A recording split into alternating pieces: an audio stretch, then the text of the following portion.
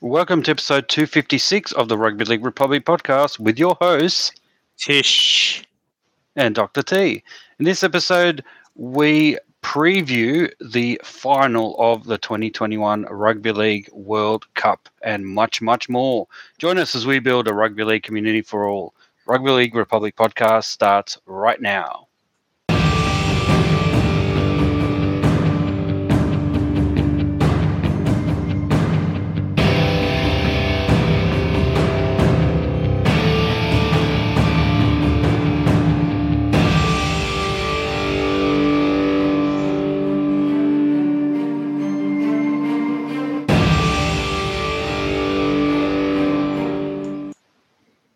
Welcome to episode 256 of the Rugby League Republic podcast, where we aim to bring you the everyday fan's perspective on the greatest game of all, rugby league. This is Rugby League for the people. I'm your co-host, Dr. T. Joining me is Tish. Tish, it is upon us. The Rugby League World Cup final is upon us. All three of them, men's, women's, wheelchair. It's happening this weekend. We're finally here. Are you pumped? Are you ready for it? Because it's going to be an epic one, I reckon. Well, yes, Doctor T. You know what? I am feeling very privileged, very blessed, if I could say that. Why? Because this weekend when we watch the Rugby League Men's Grand Final, it will be the first time in the history of the World Cup, in Rugby League history, that the nation of Samoa will play in the final. Right? Never again will there be this first. Right? So that is quite an honor to witness, I've got to say, and to be a part of it. And I think, I'm obviously I'm not going to be there, but just it's monumentous, right? And I'm really looking forward to it because it's something that it won't ever happen ever again, like their first time, and who knows what will happen. So I think this World Cup has, the criticisms, and I've been a bit critical myself, but I think with the results over the weekend, I think this has become going to be a truly epic day for rugby league in rugby league history. What about yourself, Dr. T? Oh, look, absolutely, completely agree with you. I think you accidentally came up with a word that you just mixed up two words. You said monumentous, which I don't know if you meant that, Tish, but it was. I think that absolutely sums up. It's going to be monumental and momentous. Absolutely agree. Yes, It's a great word that you've just invented. Look for Tish in the next Oxford Dictionary next year. unbelievable. Yeah. Monumentous. It is going to be a picture of Tish watching the Rugby League World Cup final between Australia and Samoa. You're right, Tish. I predicted at the beginning of the year that Tonga would win. And obviously, my crystal ball was a bit cloudy. I think I needed to missed a spot. I didn't clean it properly. Even if Samoa doesn't really win, the fact that they've made the World Cup final is, we're talking about a small island in the South Pacific.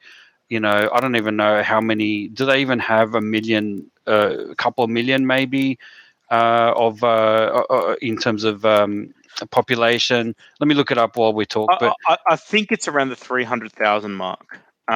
So wow, yeah, so there are literally, it's even I think it's actually even less than 300,000. So there are towns in Australia that are smaller than you know that are bigger than Samoa, right? Regional towns, regional centers. I think probably Townsville, right? So is probably bigger than the population of Samoa. So that gives you an idea of the nation, and yeah, that's and unbelievable. yeah, it is.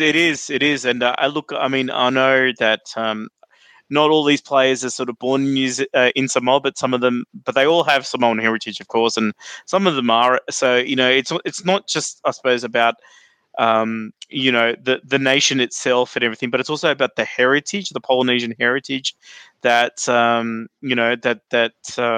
rugby league is sort of championing at the moment, right? We've had a bit of a turmoil a year, a little bit with some of the stuff around the pride jersey and stuff like that, but on the other hand, we've got a sport that has I think it is showing that it is a game for all. It's not just a game for Australia, New Zealand, and England anymore, right? It's a game that belongs to lots of people, including Polynesian players. So so well done to Samoa. I know we're jumping a little bit ahead of ourselves, but look, it truly is going to be a very important day in the history of rugby league. That's what it's going to be. So Look, yeah. absolutely, you're right, and I think that's what my crystal ball was telling me, that this year was going to be a momentous year. We obviously saw Tonga defeat Australia a couple of years ago, and that was a huge kind of defeat, even though it wasn't in a sort of a World Cup environment. And surely there's going to be Australia are still favourites, and we're going to talk about it in detail. But I think the idea of a South Pacific island nation being strong enough in this kind of climate to make it to a World Cup final never happened before. The furthest that anyone has gone is I think, Tonga has made the semi-finals, and I think maybe Samoa may have made a semi-final at one point, but to make the final means that you've got to beat one of the big three, and that's never happened before in this context, to make a final. So absolutely, already history is made, and I guess the question that we're going to ask later is it is that where history stops, or are we going to see an absolute fairy tale? But yeah, look, it's all about history making in many ways, actually, this World Cup. So I think, look, there's a lot to get through, but let's roll into it. So here are our 6 tackles. Tackle number 1, here's the update.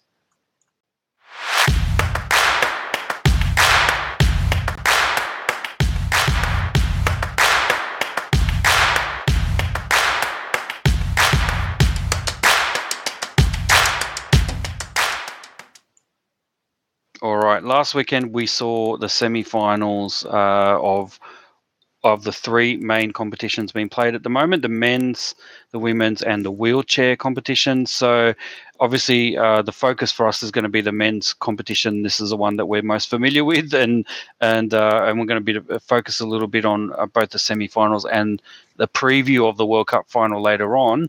But in summary, Australia in the first semi-final defeated New Zealand 16-14 at Elland Road, Leeds, in front of 28,000 fans. England were defeated by Samoa 27-26 in Golden Point extra time at Emirates Stadium, London, in front of 40,489. Absolutely amazing. In the women's, we've got Australia against Papua New Guinea. Well, it was a washout, 82-0. Australia won that one at York Community Stadium. And the game, it was actually a doubleheader. The game after that was England and New Zealand. New Zealand winning that one 20 points to 6 against England, making it to the final. So we're going to see Australia and New Zealand, the Gillaroos and are they called the Silver Ferns, in the women's World Cup final. And finally, with the wheelchair semi-finals, France 84-40 over Australia. I think they're the current champions, and probably one of the favourites. So they've made the final against England, who absolutely demolished Wales 125-22. And I've got to say, Tish, just breaking a little bit because we won't have a chance to talk about it otherwise. For anyone who's watched the wheelchair games, it's look. Yes, we see lots of blowouts, especially when you got the likes of France and England that are dominating over the others. But geez, it is such an interesting and a very fast-paced and tough game. Oh my gosh, yeah. I can't describe it, because sometimes you're watching it and you're thinking that these guys are making it look so easy, and girls as well. I think it's a mixed competition, so you do have some girls playing as well. I think some teams more than others. Definitely Wales. I've seen some women play in that team, I believe. But yeah, look, it's just a tough game, and even teams that are getting flogged, if you watch the way they play,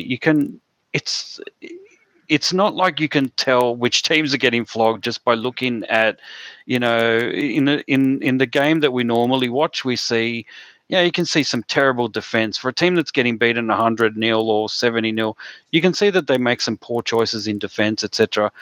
But with this wheelchair game, some of them you watch and you just think, this looks like it's a proper state of origin context. Why is that team so far ahead of the other? And it's because it really is like a game of inches. I mean, it's a bit like OzTag as well. They've got tags on their shoulders, they've got spare tags on their lap, and as soon as I think you have to correct me if I'm wrong, Tish, do you have to get both tags off a player or just one tag off their shoulder? I think. Yeah, I think you need to get both tags off. And you're right about. I think it's just brutal. Can I say that? Like that's Yeah, the it way is. Yeah. it is like a contest. And look, the reason why the scores are the way the scores are is I mean they're not playing on a rugby league field. They're playing on a court, probably usually a basketball court. So it is a lot smaller, and so the way the match unfolds, you're going to get like a lot of back and forth, right? And they use the kick, which is actually just a hand pass sort of thing. Like a volleyball, like in volleyball, what do you call Yeah, it? You hit the ball with your hand. That's exactly what they do for goal kicks and also for in general play. So yeah, you do see grubber kicks and chip and chase in this game. exactly. It's Yeah, unbelievable. it is super exciting. And look, yeah. So look, and yeah, and you're right. It is mixed as well. And and look, mixed not just in gender, but also like in terms of ages as well, right? So, it is a game that can be played by young and old type thing. So, I think it's a strong candidate for something like the Olympics, right? Because it could be that first sport where it doesn't matter what gender you are, right? It doesn't matter, it doesn't matter what age you are. You can participate in the one sport. I think that is tremendous, right? So, yeah, I think, yeah, look, anybody who hasn't seen a wheelchair rugby league game, you got to watch it. I feel. I think it's just one of these things that you've got to be able to see, um, because you've got. I mean, you also see players falling out of their wheelchairs quite a lot. A bit like two vehicles crashing. Right, there is a bit of that going on too. So it's got everything exciting about sport is in rugby league. Wheelchair rugby league, and that element of the high score is just as I said, it's kind of like basketball where it's going pillar to post or end to end type thing. So yeah, look, looking forward to it, and I believe, I think France were the reigning world champions. Is that right, Dr. T? So I think they are, yeah. And yeah, so France and England have basically won it alternatively for the last 4 or 5 that they've had. Yeah. So definitely both are favourites, and they've played like that. I mean, they've played so dominatingly over all other teams. It's been really amazing to see. But the Aussies really gave France a good go. I think 84-40 looks like a flogging, and it kind of is. But in the wheelchair sort of world, it's pretty close actually. Like it was brutal. Lots of tries scored by everyone, and yeah, and I think the class of France and England showed through. I think in both of those semi-finals. But yeah, you're right. It's a brutal game, but it's very entertaining to watch. It's very fast paced, and but it's not too fast paced. It's not like you're watching. It's not like ping pong or something like that, where you table ice tennis or hockey. whatever. Yeah, or ice hockey, where sometimes you go, "Where's the puck?" I completely can't see This it. guy's just skating around, right? Yeah, they just it's a bit like the find the ball in the picture kind of thing in the newspapers of old, but this is not like that at all. Like it's fast enough that it looks exciting, but also slow enough that you can kind of tell what's going on, and yeah, the brutality of it, and the way that these the funny thing is that these people have already got there's a disability there, so they can't they're in a wheelchair obviously, but they put the body on the line like in a way that I think most able-bodied people, you kind of we applaud the able-bodied athletes for doing that, but for these guys to do it and girls to do that and lunge and fall off their wheelchair, because they're gonna, as soon as they do that, they have like 2-3 helpers helping them up, and So like to do that is really brave and courageous, I think, and it's a testament as well to the way that they're trained and their passion for the game. But yeah, it's been really great to watch. I've especially been a fan of France. I've seen a few of their games, and they've been really exciting. And there was one guy there that scored a try, reminiscent of a Josh Addo-Carr. Like the way his speed, he just went zip through the middle, and it just, again, really amazing to watch. But yeah, all right. Look, that's the summary of the semi-finals. We are going to dive into a review of the men's semi-finals from tackle number 2. So here we go.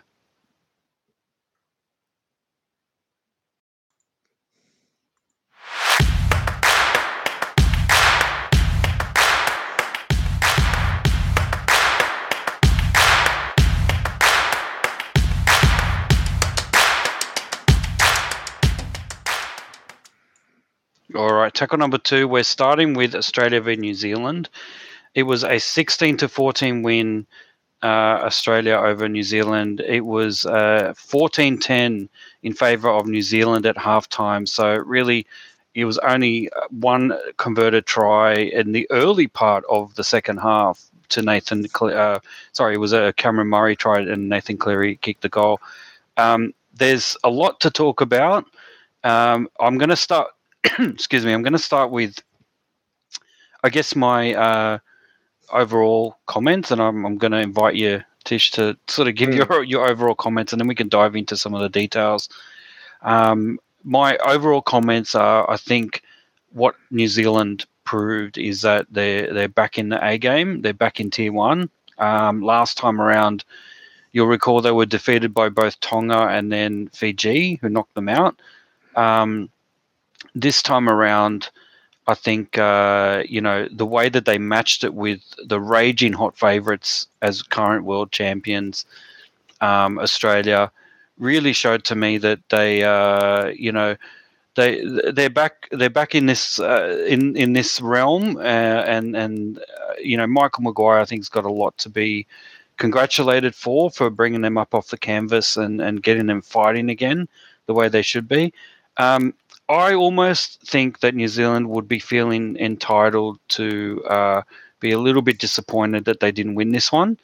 I feel like they actually probably deserve to win a little bit more than Australia, not just because they were New Zealand were winning at halftime. I think I don't know, I just got the feeling that New Zealand probably regretted some poor decisions.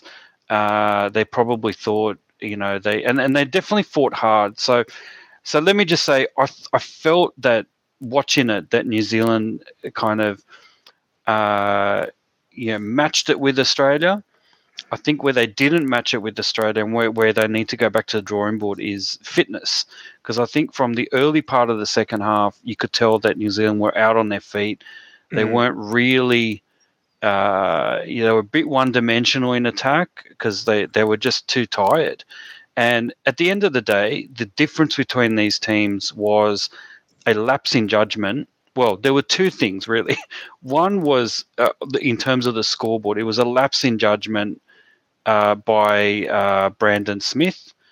He apparently, the suggestion was that he was mildly concussed, and slightly before that Cameron Murray try, where it was a sneaky Cameron Murray try where he just sort of did a quick tap and ran a few meters and scored under the posts. The suggestion that I would put forward is that should never have occurred anyway. It shouldn't have been a penalty to Australia so close to the line. I felt that there was a bit of milking going on by Harry Grant. He was too slow to pick up the ball, and Manu did. I felt Manu did the right thing. I don't think that he. I don't understand what happened. In fact, the referee initially said play on, and then he gave a penalty. So to me, I'm puzzled as to why that penalty was given when the call was very clearly made by the referee to play on. So if you erase that from history, then it's a New Zealand victory, and we're talking, New Zealand Samoa in the final. So it was really that close, except for the fitness levels. I felt Australia looked like they had more gas in them as opposed to New Zealand. So, going forward, and we can talk a little bit more, but I'm going to ask you for your views, your overall views about anything I said, or how close were New Zealand really? Yeah, well, look, the scoreline 16-14, three tries to two. Australia, only getting 2 out of 3 conversions. New Zealand actually getting a penalty and getting 2 conversions out of theirs. But I think the telling thing for me is that at the end of the day, New Zealand did not score a point in the second half, right? Yeah. Whereas Australia were able to come back. They scored. Cam Murray scored in the 52nd minute, and then converted, and that's their 6 points in the second half, versus 0 points in the for New Zealand. So I think New Zealand, whatever it was, it just came down to just, as you said, is it fitness? Is it just not being able to sort of bring it home type thing? And meanwhile, Australia were able to manage themselves towards the victory. Look, they had their chances, New Zealand, certainly in the second half, and I certainly think that they, gave a good showing. I think you are right. Like, I think we've got to remember that 5 years ago they did not make the World Cup semi-finals. Losing to a shock upset to Fiji. So this year they were close to having that going again, but they've been able to rebuild. I think that we talk about the the Polynesian defection, issues that have plagued Australia, but I think it's actually hit New Zealand even harder. Let's not forget Jason Taumalolo was playing for New Zealand previously.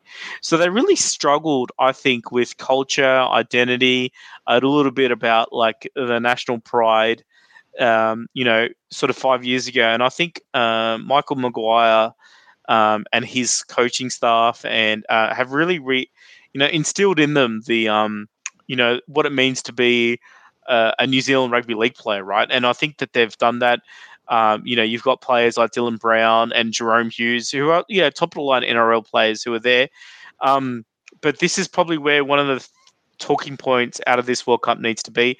I think if New Zealand, if they had the same opportunities as, say, a team like Australia to play together, I think New Zealand end up being a better team with more combinations, because I think in the second half, what I did see is that it felt like everybody was trying to do their own thing, and there wasn't really a team camaraderie. I don't know if they need to take off their shoes and have like the Brad Fittler tactics where they're like training blindfolded or something to get to know each other.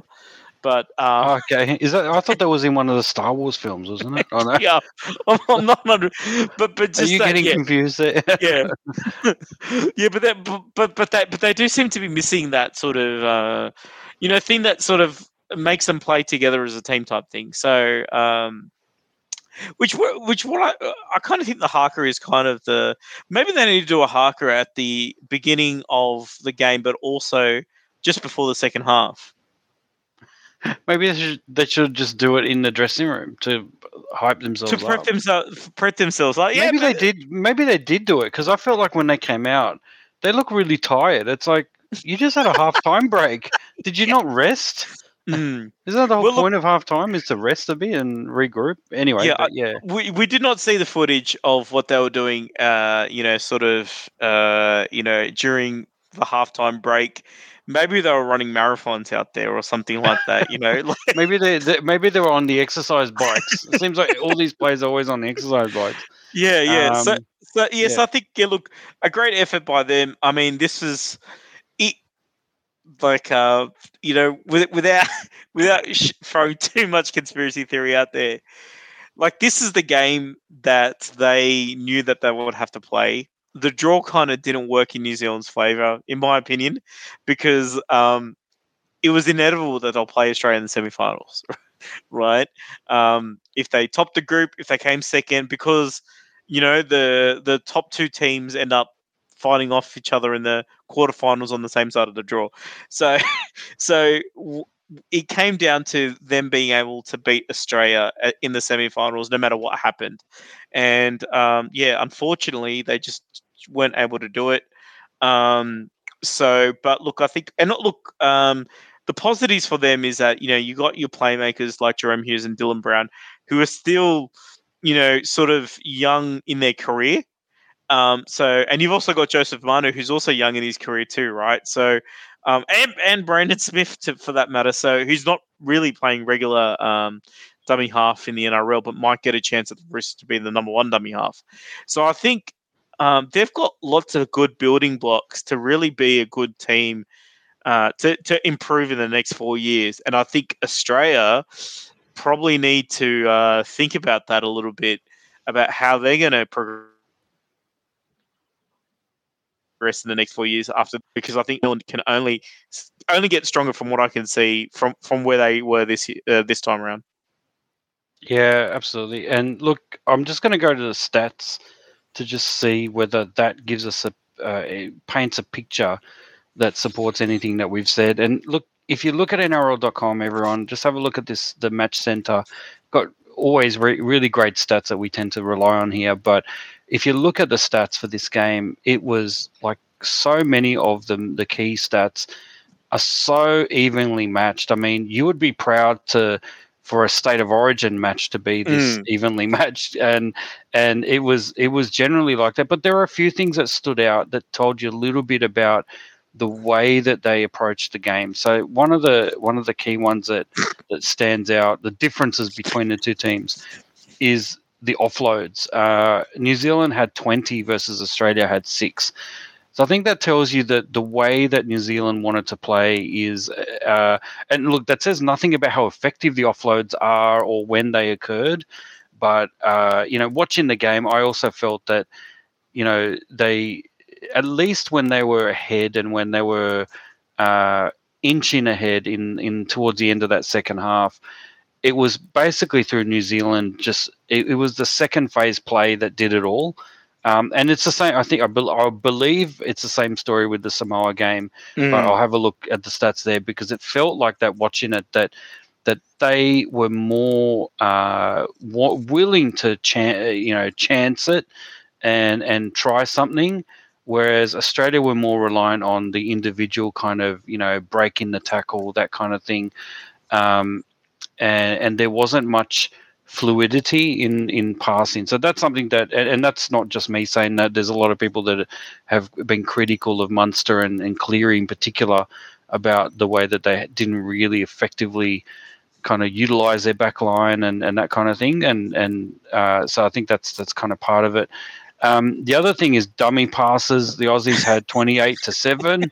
I don't know what that means, but that actually supports what I just said, that part of what they tried to do is outsmart the player in front of them, and when you don't pass and you throw a dummy pass, that means that you're the kind of player that wants to go it alone. And I think red flag for the final. If you're Samoa, I reckon assume that a lot of the Australian players are going to be a bit selfish and want to go on their own. Yeah. Look at who you've got. You've got Munster throws dummies all the time. You've got Tedesco, who very rarely passes a ball, and if you can tackle him, he usually slips over anyway. You've got quite a few. On the flip side of the dummy passes, I think lesson for New Zealand and maybe some more, like, tackle the guy with the ball. That's in the first lesson. The first lesson you get that. Yeah, like don't fall for the dummy. Don't fall for it, exactly. Well, I mean, to be honest, they barely did fall for the dummy. I mean, if you look at the tries, and we forgot to mention, you said 3 tries to 2. The first try was the Josh Addo-Carr try.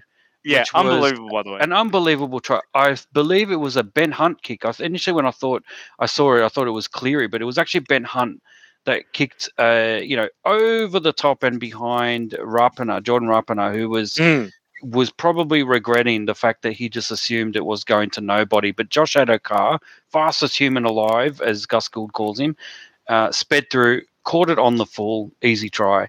but easy, not really easy. It made it look easy, but it was because he was super fast and he got there first.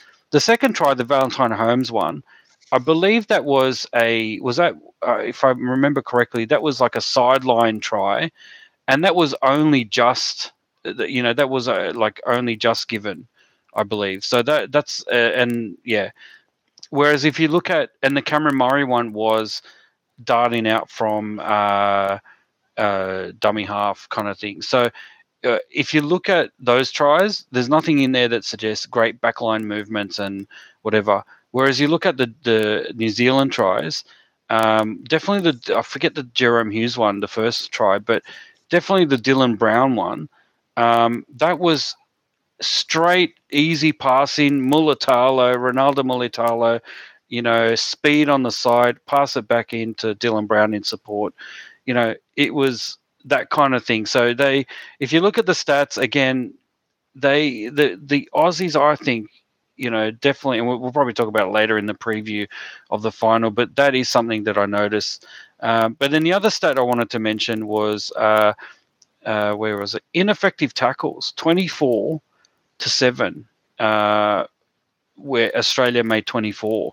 So they really need to beef up their defence, I think. So they've got quite a bit of homework to do. But despite all that, I think New Zealand. Look, my overall summary is I think New Zealand possibly deserved to win that game. They outplayed Australia for the majority of it. I think the fitness got the better of them at the end, and then they just completely looked out of sorts and without the ability to kind of strike back once Australia got ahead. But at the end of the day, it was the first genuine contest 2-point game that we've seen in this tournament. The games have been getting better and better, and this was one of the most high quality international matches that I've ever seen. Yeah. I don't know if but that's my final thought on that. And I thought, Yeah. look, I was happy to watch this game, and I could watch 3 lots of these games every year in Trans-Tasman Origin. Let's do it, because I think this will give both teams an opportunity to score some combinations and build on that. But Tish, what do you think? I think big Mal Meninga, right, coach of Australia, he did actually point that out, right, calling this one of the most brutal games he's ever seen. Right, right? This is Mal Meninga, right? Wow. So I think it does show that, like, if he's got these high praises, like, he knows what went into it. So, and Australia did have to play at a very high level, and that's why it's reflected in, as you say, the stats. There isn't that much stats that are, that are like too different from each other, because you got two high quality teams full of high quality players, sort of, dueling it out. And I think, the advantage of playing State of Origin year in, year out, all these players have different combinations with each other. And I think that was the difference, really, is that they have this. And I think New Zealand, if New Zealand were afforded the same type of chances, and maybe a tri series between New Zealand, Tonga, and Samoa, on a yearly basis, could be, while State of Origin is being played, chuck Fiji in there as well if you want, chuck the PNG in there as well.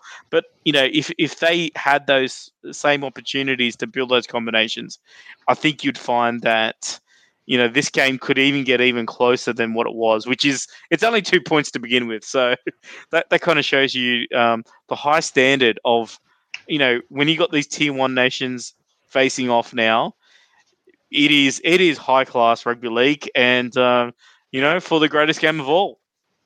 Absolutely. Let's go on to tackle number 3.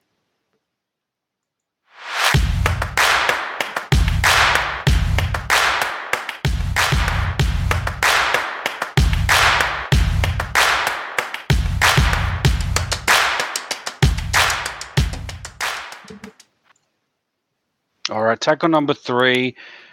The big one. Look, if you were happy with the New Zealand and Australia, the quality of that match, I think you would have been even more, well, not so much the quality, but the closeness and the passion, and ultimately the result, the historic result, Samoa 27 to 26 in golden point extra time over England. It was 5-4 tries to Tim Lafay, Ligi Sau, Stephen Crichton, Tim Lafay again, and Stephen Crichton. So 2 for both of those. And for England, Elliot Whitehead, John Bateman, and Herbie Farnworth got 2 tries. So 5-4. And, at the end of the day, it was the penalty goal, controversial, I think, penalty goal that kept England in it at the end. But at the end of the day, it was the Stephen Crichton 1-point field goal in the 83rd minute. There was a first. It was actually their second attempt at field goal. The first one was actually charged down, and the ball bounced in favour of England. But look, just like the other game, Samoa 10-6 was led at halftime. So in both of those games, the underdog, the right tip, were leading at halftime. I think the biggest shock was actually the Samoa, like the fact that Samoa, turned around a 60-6 drubbing in game 1, the first group game, and turned it around when it counted in a knockout. It was chalk and cheese. These 2 Samoa teams from game 1 to semi-final, absolutely chalk and cheese. These guys were, the epitome of kind of NRL clinical professionalism. They barely made mistakes, seemingly. I haven't looked at the stats yet. It felt like they barely made mistakes, and when they did, it was inconsequential because they scrambled so well in defence. They put all the pressure on England. England didn't have an answer. Some of their much touted players that did very well in the early stages in the tournament didn't really do much in this game, and it felt like it was Samoa's game to win, or the correct way to say is Samoa's game to lose, because it was up to them. They had to put all the pieces together, and they did. And so, in my mind, this wasn't a fluke win. It was a genuine grinding out of the victory. Some real clutch plays by Stephen Crichton. The famous intercept, towards the end there, which I believe, if I look at it was on that's right, the 72nd minute. Yeah. And at that point, you thought it's all over. They've won it. But then England scored that try with a few minutes to go, which basically caught them up. And even then, that was after a controversial penalty a few minutes before Stephen Crichton's final try. But yeah, putting it all together, like you said, a historic occasion. Regardless of what happens in the final, it was such an epic game and such a great advertisement for International Rugby League. Tish, what are your thoughts on this game? Well, we mentioned how great the last game was, but I've got to say the second half of this game was tremendous. It was great theatre. It was great theatre. It was drama. It was back and forth. Here we go, left, right, and centre.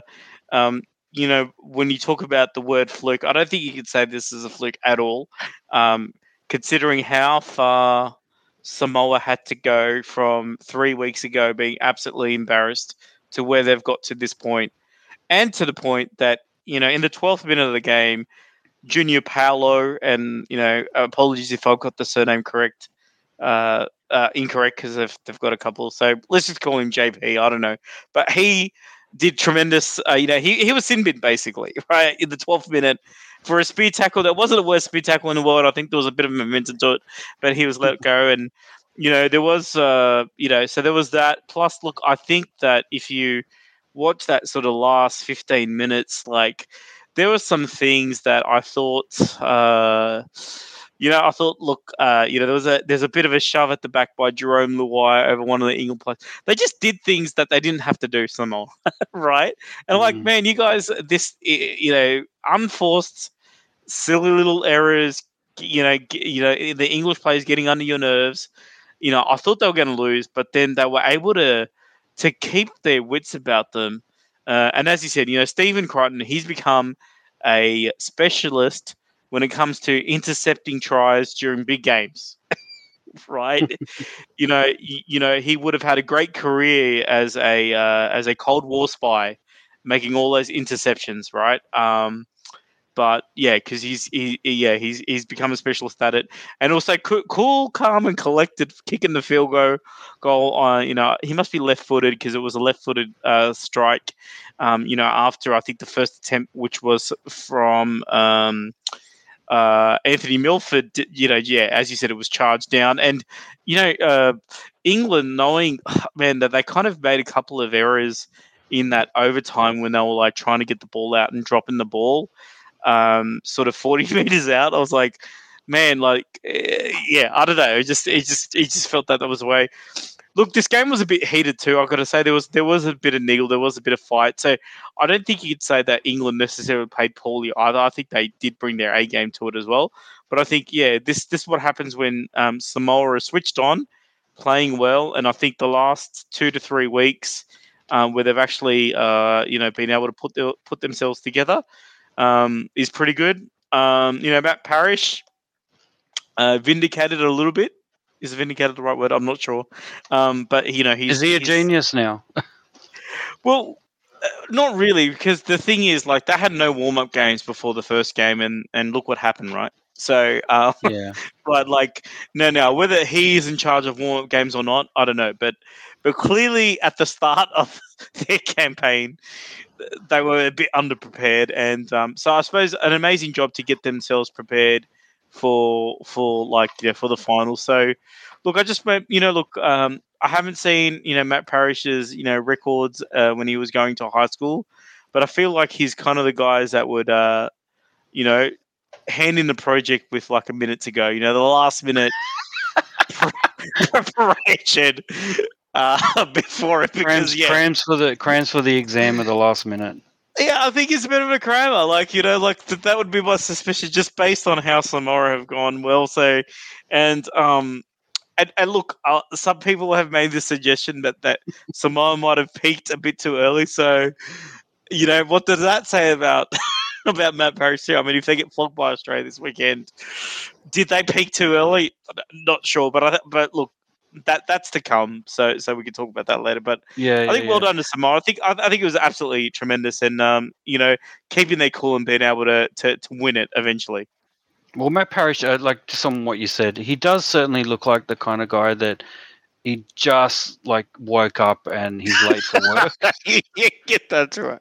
And he's just like quickly threw on his Samoa jacket and rocks up at the last minute. He looked like a fan out there. Like, there was a couple of shots where I'm like, why are they throwing this fan all the time? They don't realize that's the coach. But but he doesn't just look like a fan. He looks like a fan that's running late.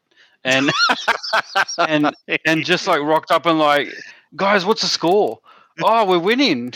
Like it certainly looked like that, but no, in all fairness, I think the question has been asked, certainly online, how much of this is Matt Parrish is doing and how much of it is the quality of players that they've got and like you said, the time that they've spent gelling together as a unit. How much of this seems driven by their passion? Look, if you look at the way they played, so let me just look at the stats while we're doing this, because I think the stats might give us a bit of a picture.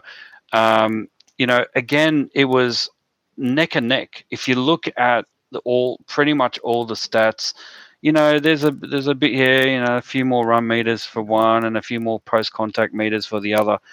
But there was nothing that I could see that really, really stood out. Certainly, even just in the Australia-New Zealand one, we got some vast differences in a few of the stats.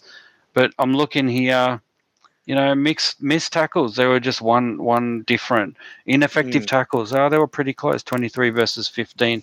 So again, I'm looking. I can't find anything where I would think, well, this is a sign here that one team dominated or another. No, not really. And I think And again, I'm just so happy that I saw a close international game after everything we saw in the initial, the group games, and people just completely writing off this tournament as a farce because of all the blowout scores. At the end of the day, when push came to shove and when the results mattered and when you get the best teams playing each other, they end up being, surprise, surprise, really entertaining, really high quality, and close. And what more could you ask as a rugby league fan, as we are? We want to see more of these games. That's why every time we talk about, we review these games and it's a close game, we always say, you know, we need more of these games. We need, whether it's a more Trans Tasman tests or more South Pacific Island tests. Let's have a Pacific Island Cup once every couple of years. England needs to play more high quality opposition. They don't have anyone at the moment in Europe that's going to challenge them. So they really need to play more of these games against at the end of the day, even some of the South Pacific Island nations. I mean, Tonga and Samoa will now give them a run for their money. So this is a new world now that Samoa has actually, Tonga opened the door and Samoa has kicked it down Desi Hasler style. And here they are. They've defeated England. I personally thought the way England were playing, they were more impressive than Australia, I believe, in the group games. And this was a game that, I tipped Samoa, so I'm not surprised that they won. But I am surprised that my fanciful ideas of a South Pacific Island nation making the final have come to fruition. So very, very glad that they won. But Tish, do you have a final word before we move on? Yeah, look, I think again a great day for Samoan Rugby League, a great day for rugby league in general. And look, England, regroup in the next few years. But look, I think at the end of the day, look, I think this is Samoa's moment, and I think they deserve to be in the final. And I think they're going to do well against Australia. All right. Speaking of which, we're going to preview the Rugby League World Cup final, take on number 4. Here we go.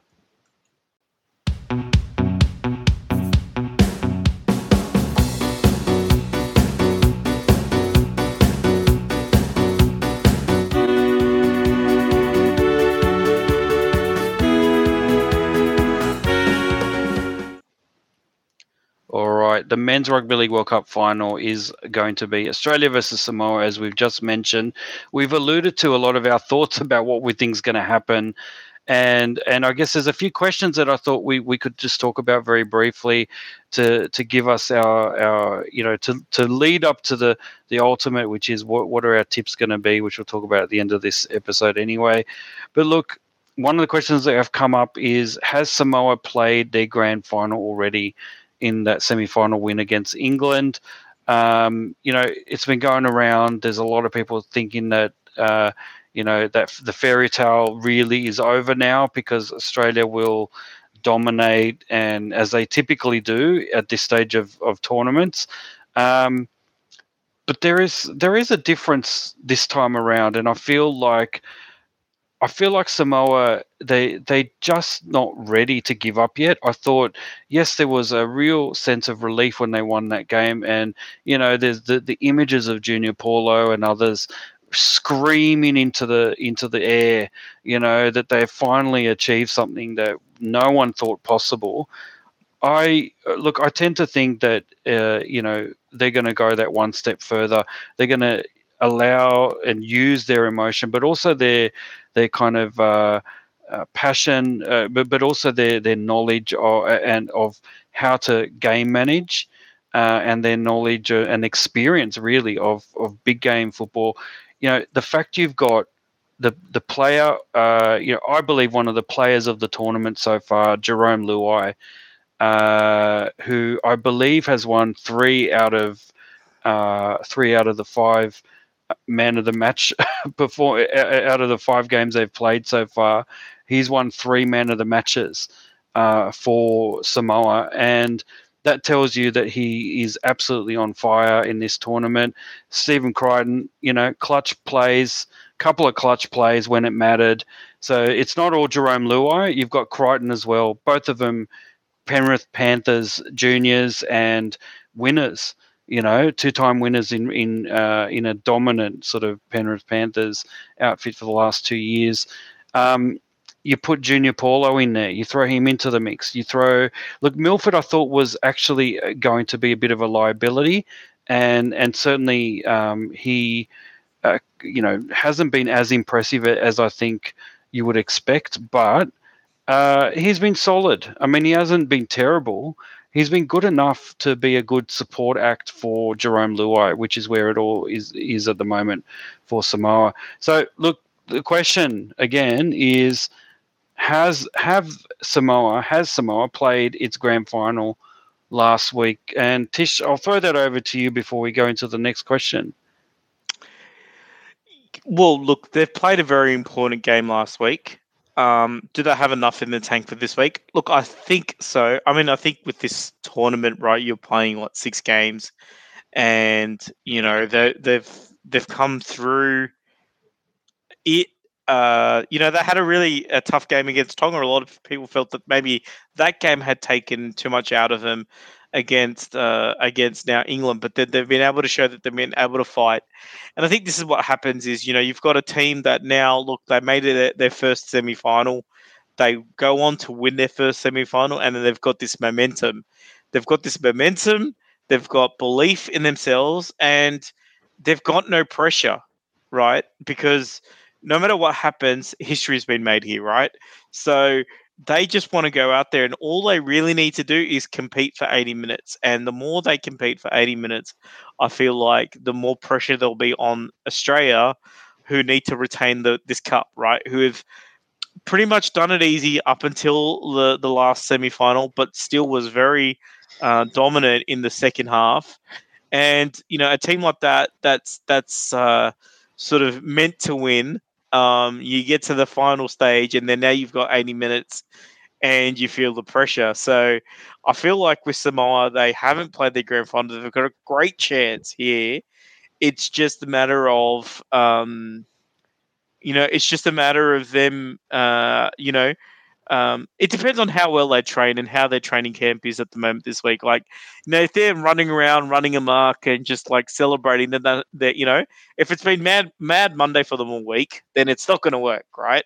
But I think the national pride is a bit different to an NRL team, and I think the national pride that the Samoans have, seeing all their flags, probably seeing all the different messages on social media.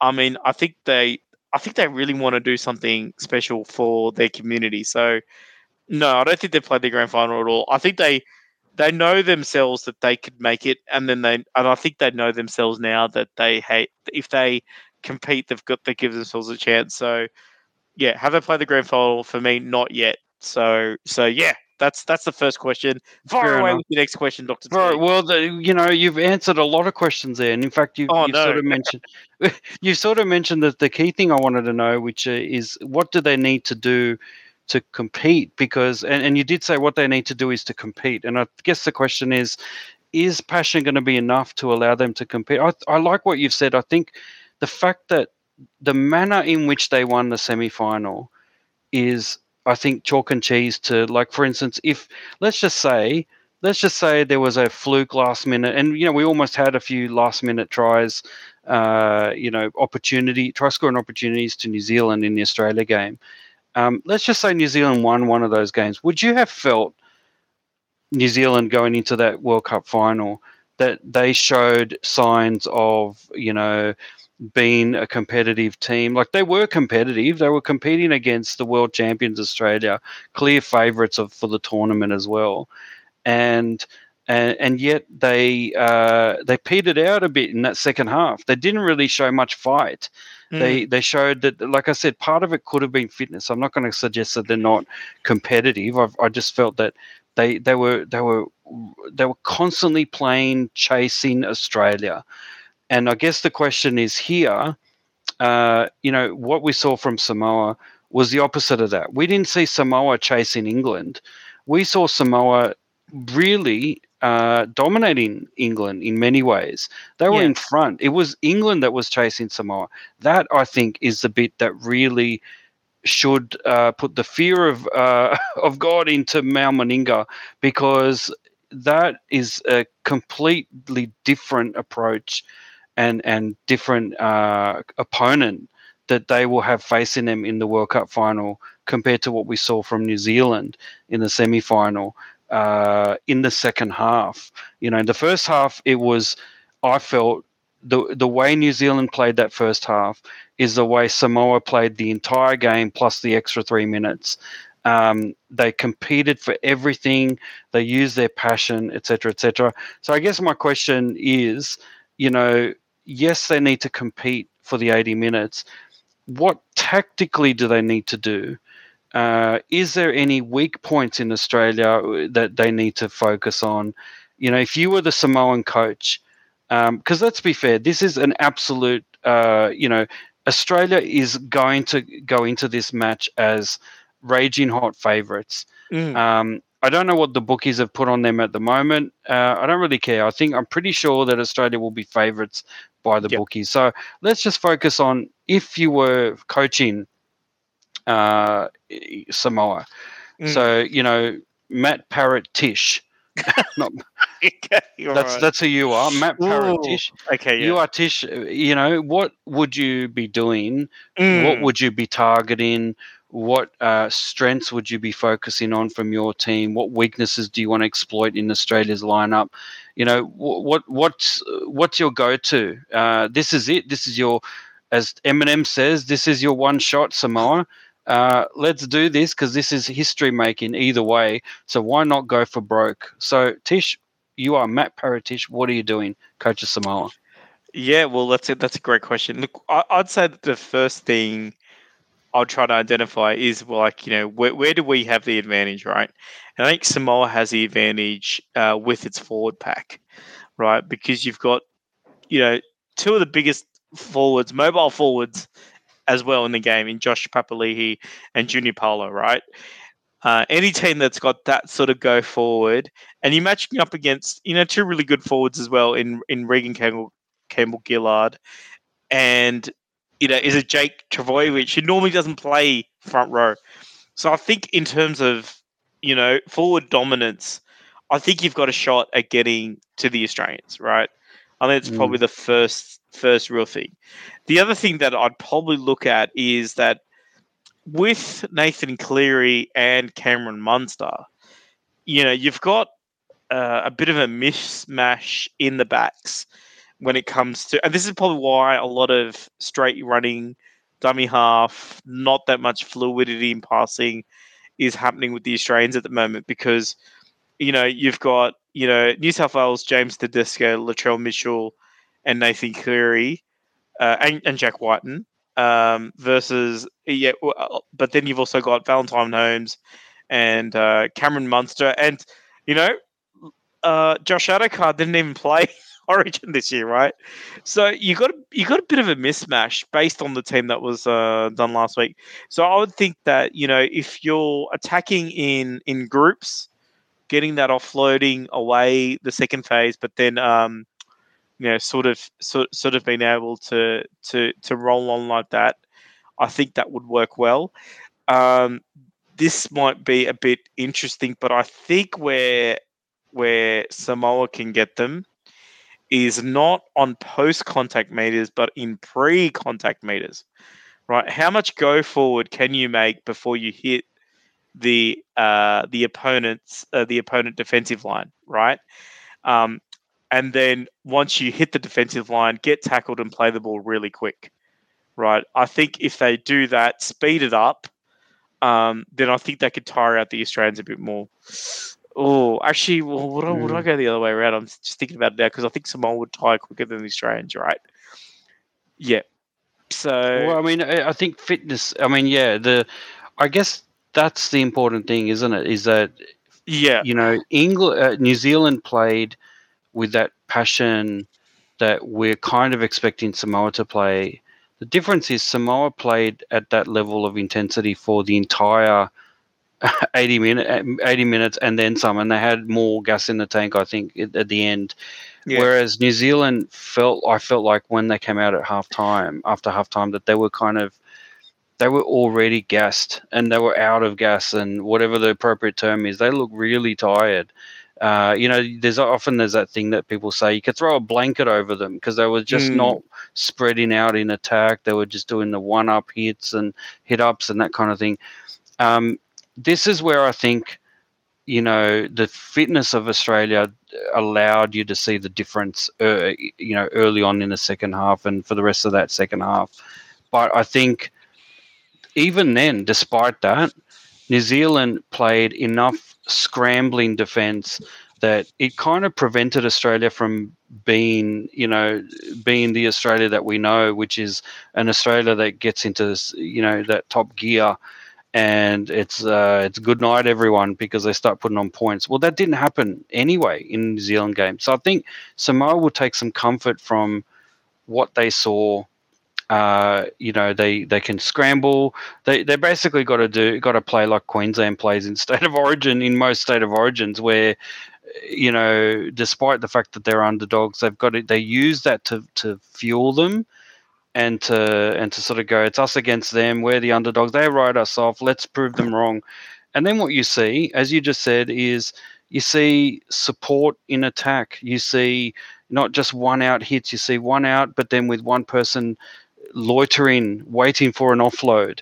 So if Samoa's able to do that, I think they look. What worked for New Zealand was the number of offloads. That was what worked, because Australia gets, maybe they get too sort of hyped up with that first tackle, and then they completely miss the second phase play. And I think the more Samoa does that, the greater the chance that they will, at least in attack, be able to compete with Australia. At the end of the day, it is a defensive, big defense, big wins, big tournaments, and big games. And so I think they need to really make sure that their defense doesn't leak as many points as they did during the early group games. Yeah. But yeah, Tish, what else I'm thinking front door, not side door, like for Samoa, like win them up the middle, like type thing. Because the other thing, if you're looking at the Australian team, there are some players that can create opportunities for other players.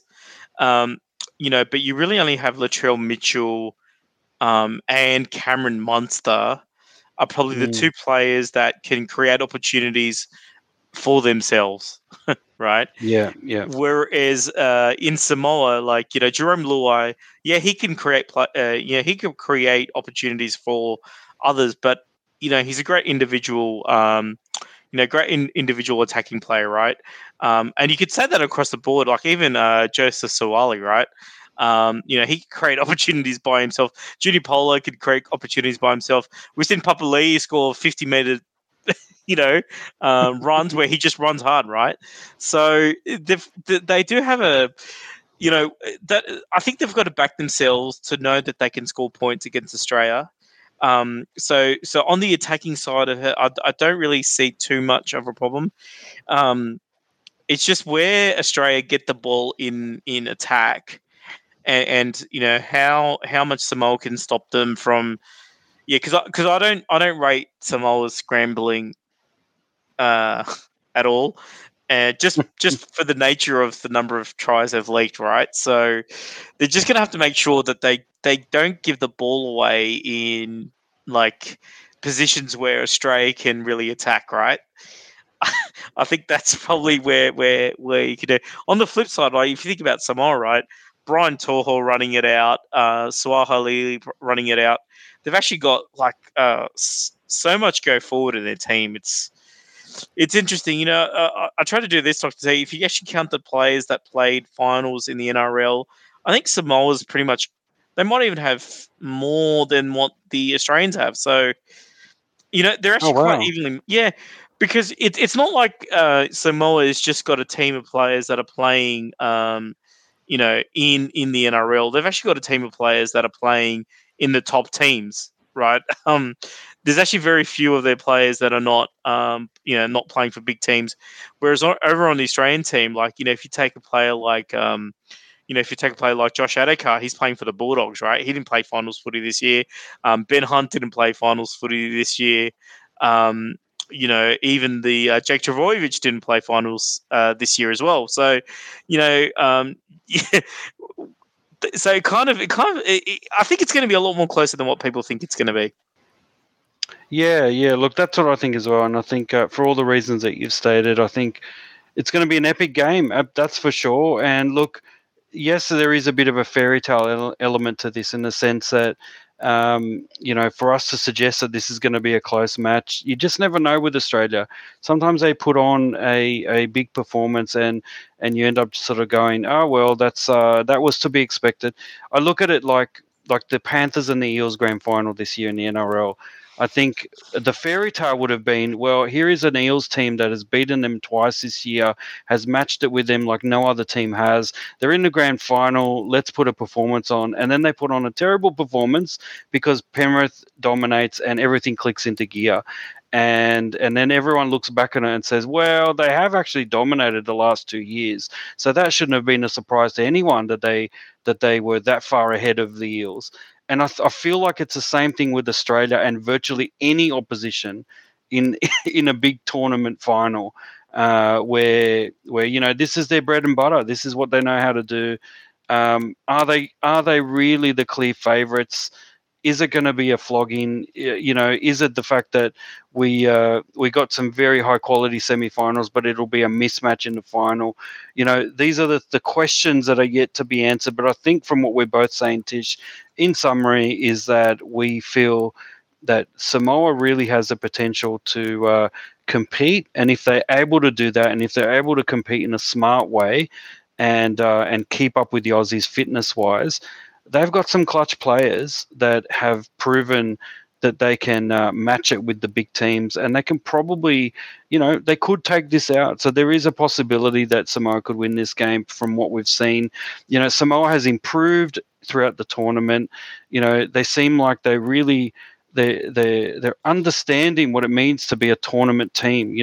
Even if you miss out on that first game, as long as you've improved from then on, and they certainly have done that. And they've got clutch players, as we said, Crichton, and Luai with his multiple man of the match winning performances over the last 4 games.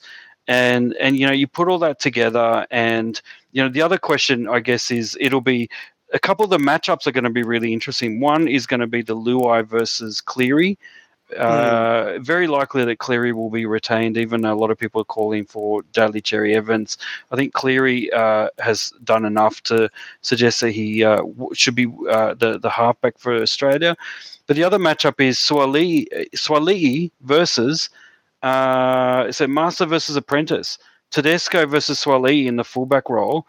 What's that going to look like? Because Swali'i started off not very well defensively, but over the course of the tournament, he's actually become pretty solid in defense, and in my view, and as you said, has been super dangerous when he takes those one-out runs. So I wonder what's going to happen, because both matchups are really going to be, look, this all adds to the drama, doesn't it, of rugby league in general, and in particular of the World Cup final. As if there wasn't already enough drama with Samoa there. There's already those individual matchups which will bring, an extra kind of cherry on top to the drama that's already there. But look, I've gone on a rant, but Tish, any final words on what your view of the preview is of this World Cup final? Yeah, well, look, it could be interesting, maybe Teddy, maybe Swahili gets the better of Teddy, gets the upper hand. So Teddy Tedesco, sort of vouches to take revenge, and then secretly raises up Swahili's son to one day come and avenge, his own father, something like that. I don't know. Is this a Bollywood film that you're writing? Well, I'm trying to do Star Wars here, with Anakin and Obi-Wan. Sorry. Here I'm thinking it was a Bollywood movie, but no, you're right. It's a Star Wars thing. That's right. Yeah. All right, cool. All right, let's move on, as we're getting a bit crazy. Let's move on to tackle number 5. We're going to talk about the Golden Boot winners. Here we go.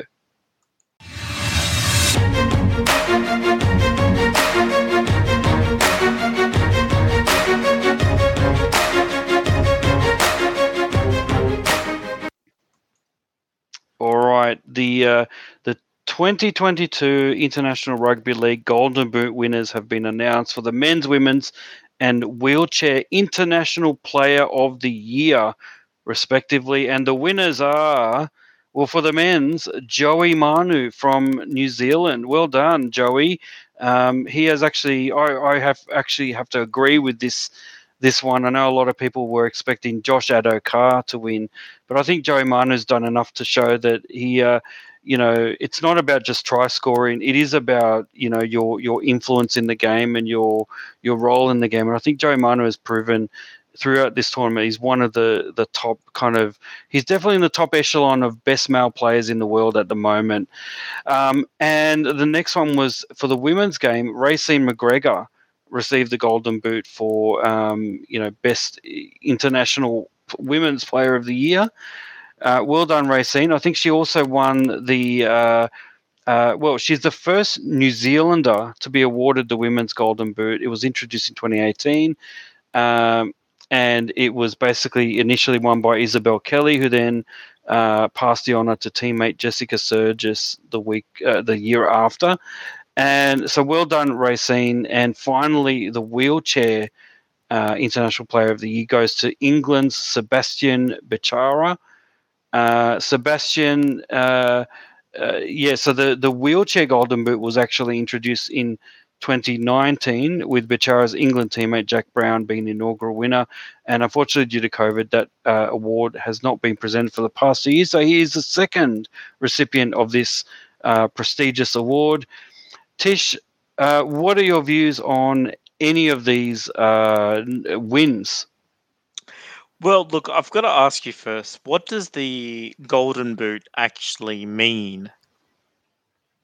Well, in this case, it means it's for the best international player for that year. So, so this is not to be confused with the Golden Ball, I think, which is the top try scorer. I don't know. I'm making that up. Yeah. Because usually Golden Boot in English Premier League is the most goals scored, right? Yeah, but we're not talking about that game. We're talking about the real game here. Okay, League.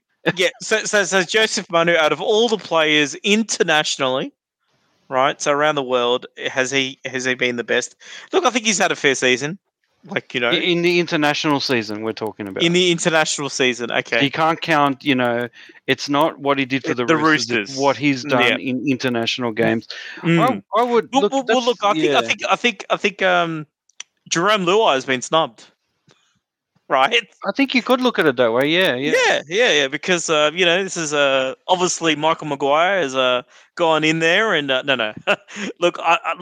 Look, I think Joseph Manu has played well for New Zealand, and I think he's been an integral part of the team. But look, I think, as I said, there's probably some other worthy contenders that he's beaten out, and maybe from the judging and the thing. But look, I think it's a great honour. I think, it's, if any other team that he would play for, the fact that he plays in the census for the Roosters, but he is an out and out fullback, isn't he? So, it's kind of the Roosters have got 3 fullbacks playing in this World Cup, right? So, kind of crazy what the sombrero is able to keep under their wits. But look, he's a great player. He's one of these players where he's got that X factor about him, but he's also a very incredibly consistent player too, a very smart rugby league player as well. So he's kind of got it all. So I think well done on that part.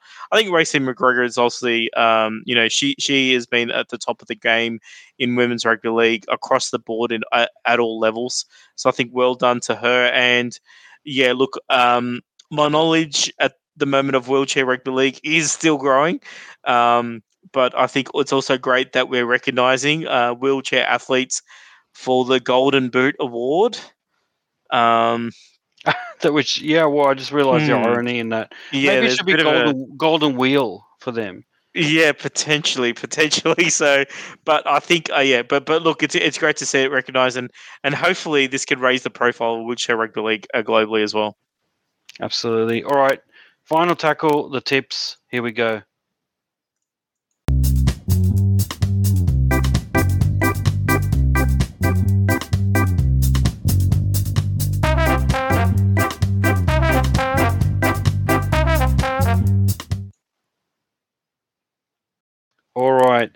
So after last week's semi-final tips, we got one each. Easily, we could have both got two, depending on whether Australia and England you were going for, and I was going for New Zealand, Samoa. At the end of the day, one of my radical tips paid off, which brings me to 178 points, and you are now 179.5. I can still probably sneak in there, but it's going to be pretty tough for me. But let's have a look at the finals. So we've basically got, well, there's a few, in addition to this week, us tipping the finals, I'm going to keep those other tips alive where the beginning of the wheelchair and the women's tournaments, we predicted who would win.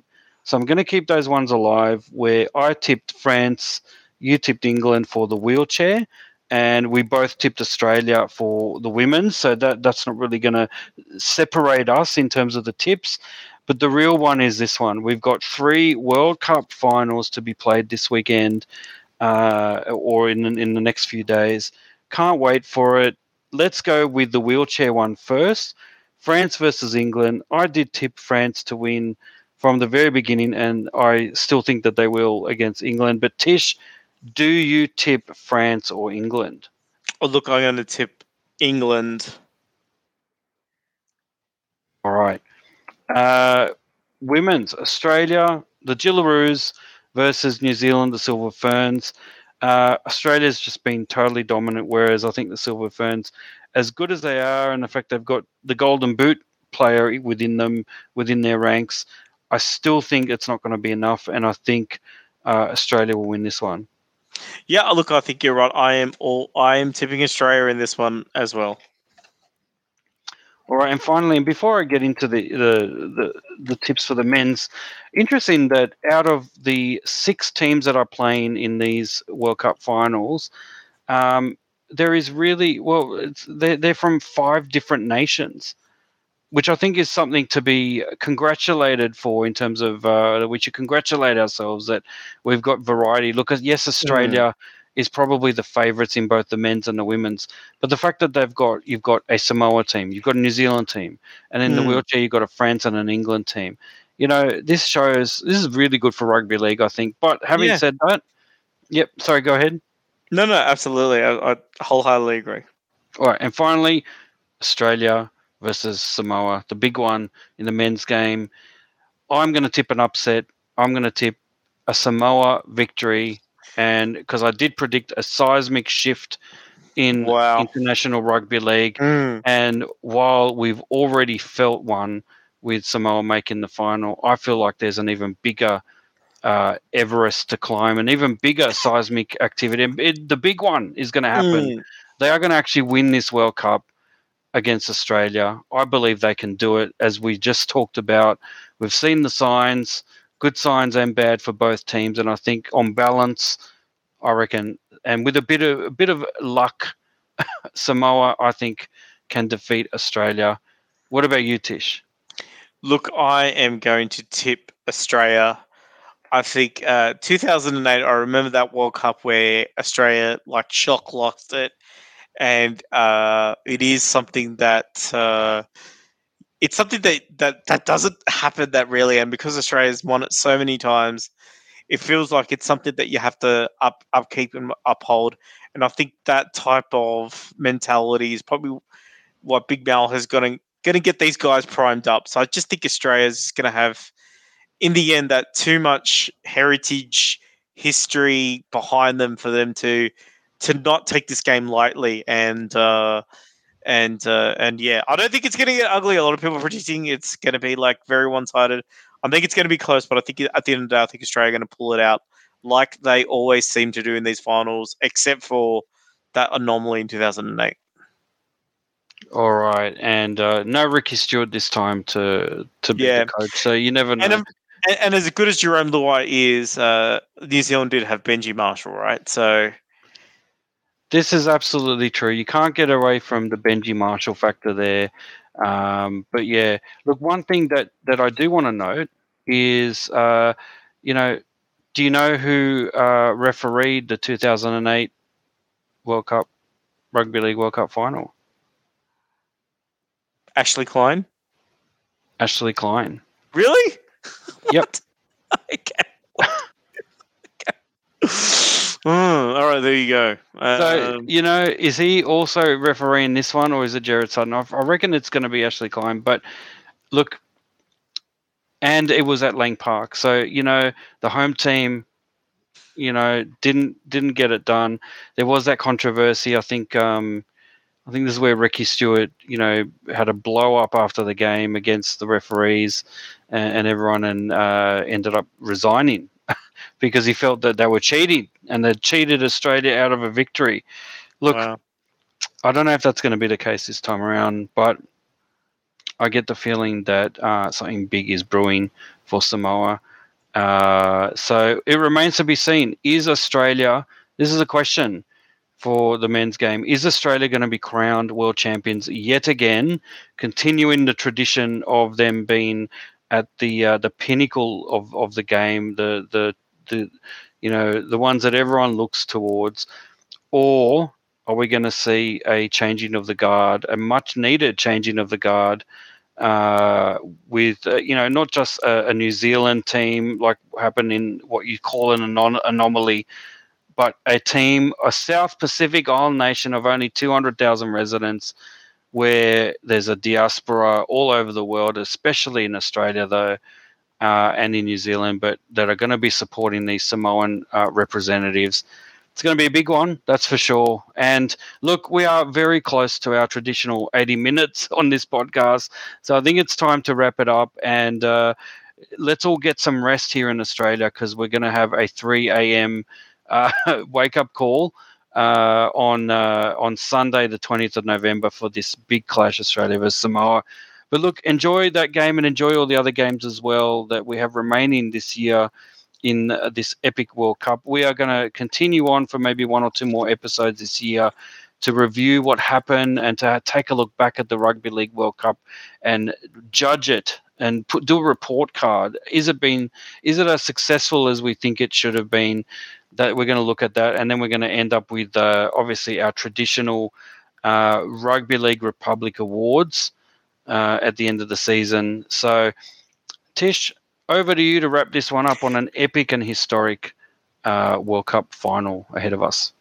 Well, thank you, Dr. T, for this amazing episode. I'd like to thank everybody out there for listening to this show. But that's all the time that we have for this edition of the Rugby League Republic. We're your hosts, Tish and Dr. T.